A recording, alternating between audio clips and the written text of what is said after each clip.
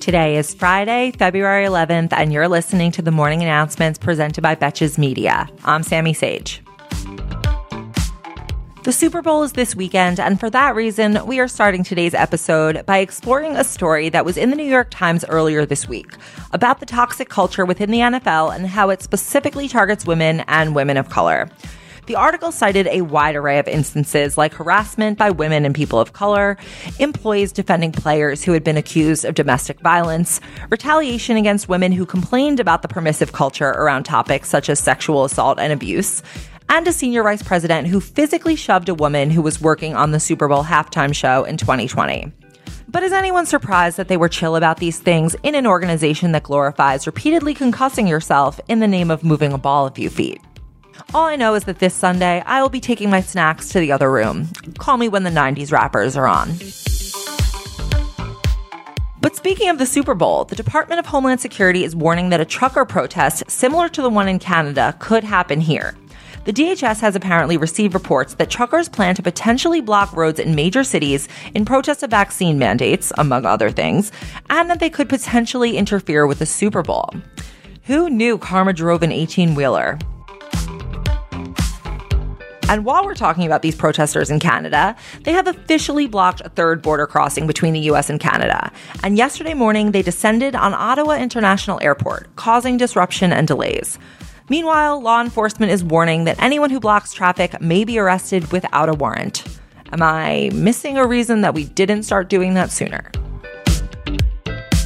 Late Wednesday evening, the story of the 15 boxes that Trump took with him to Mar-a-Lago that actually belonged to the National Archives reached another level. It was reported that some of those documents likely contain classified information, which is to be investigated by the Inspector General of the National Archives. The boxes also contain the famous Sharpie map of Hurricane Dorian, which, while public, is just an anecdote that I personally appreciate. But anyway, who would have ever guessed that the president would mishandle classified information? It's not like he almost started a war on Twitter or invited his daughter with a shoe line to the G20. New York Times reporter Maggie Haberman has a book coming out called Confidence Man, which is teased to be full of revelations about the Trump administration. And relevant to this new National Archives story, the book contains a scoop that Trump had tried to destroy so many documents that they periodically ended up clogging a White House toilet.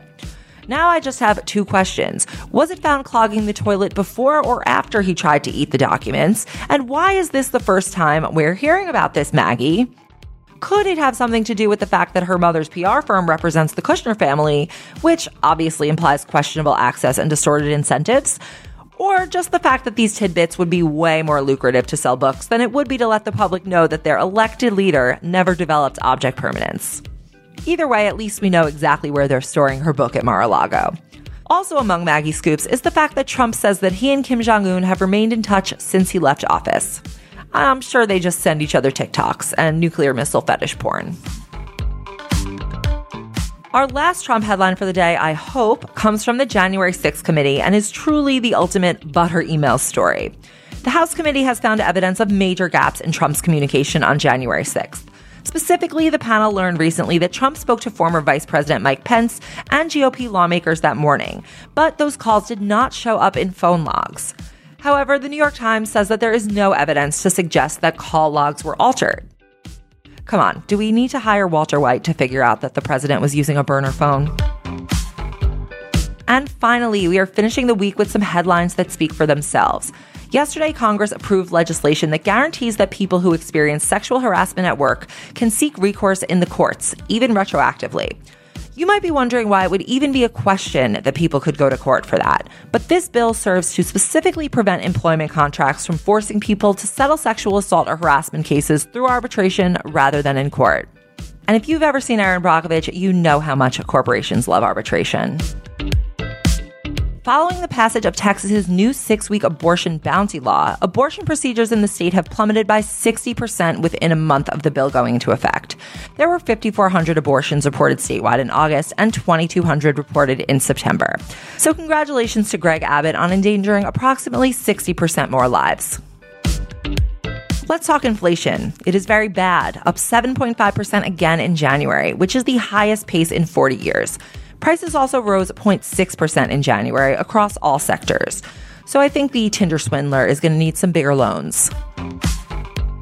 And finally, Prince Charles has come down with COVID again, but this time he had recent contact with the Queen. It looks like someone got a little impatient after that Queen Camilla announcement. Thank you for listening to the morning announcements. If you enjoy getting your news in very short snippets with some added commentary, you can help us grow the show by rating and reviewing on both Spotify and Apple Podcasts, and sharing the podcast with your friends, of course, or on your Instagram story. Tag me @Sammy. As always, if you want to know more about any of these headlines, links to sources are in the show description. Until next week, I'm Sammy Sage, and now you know what the fuck is going on.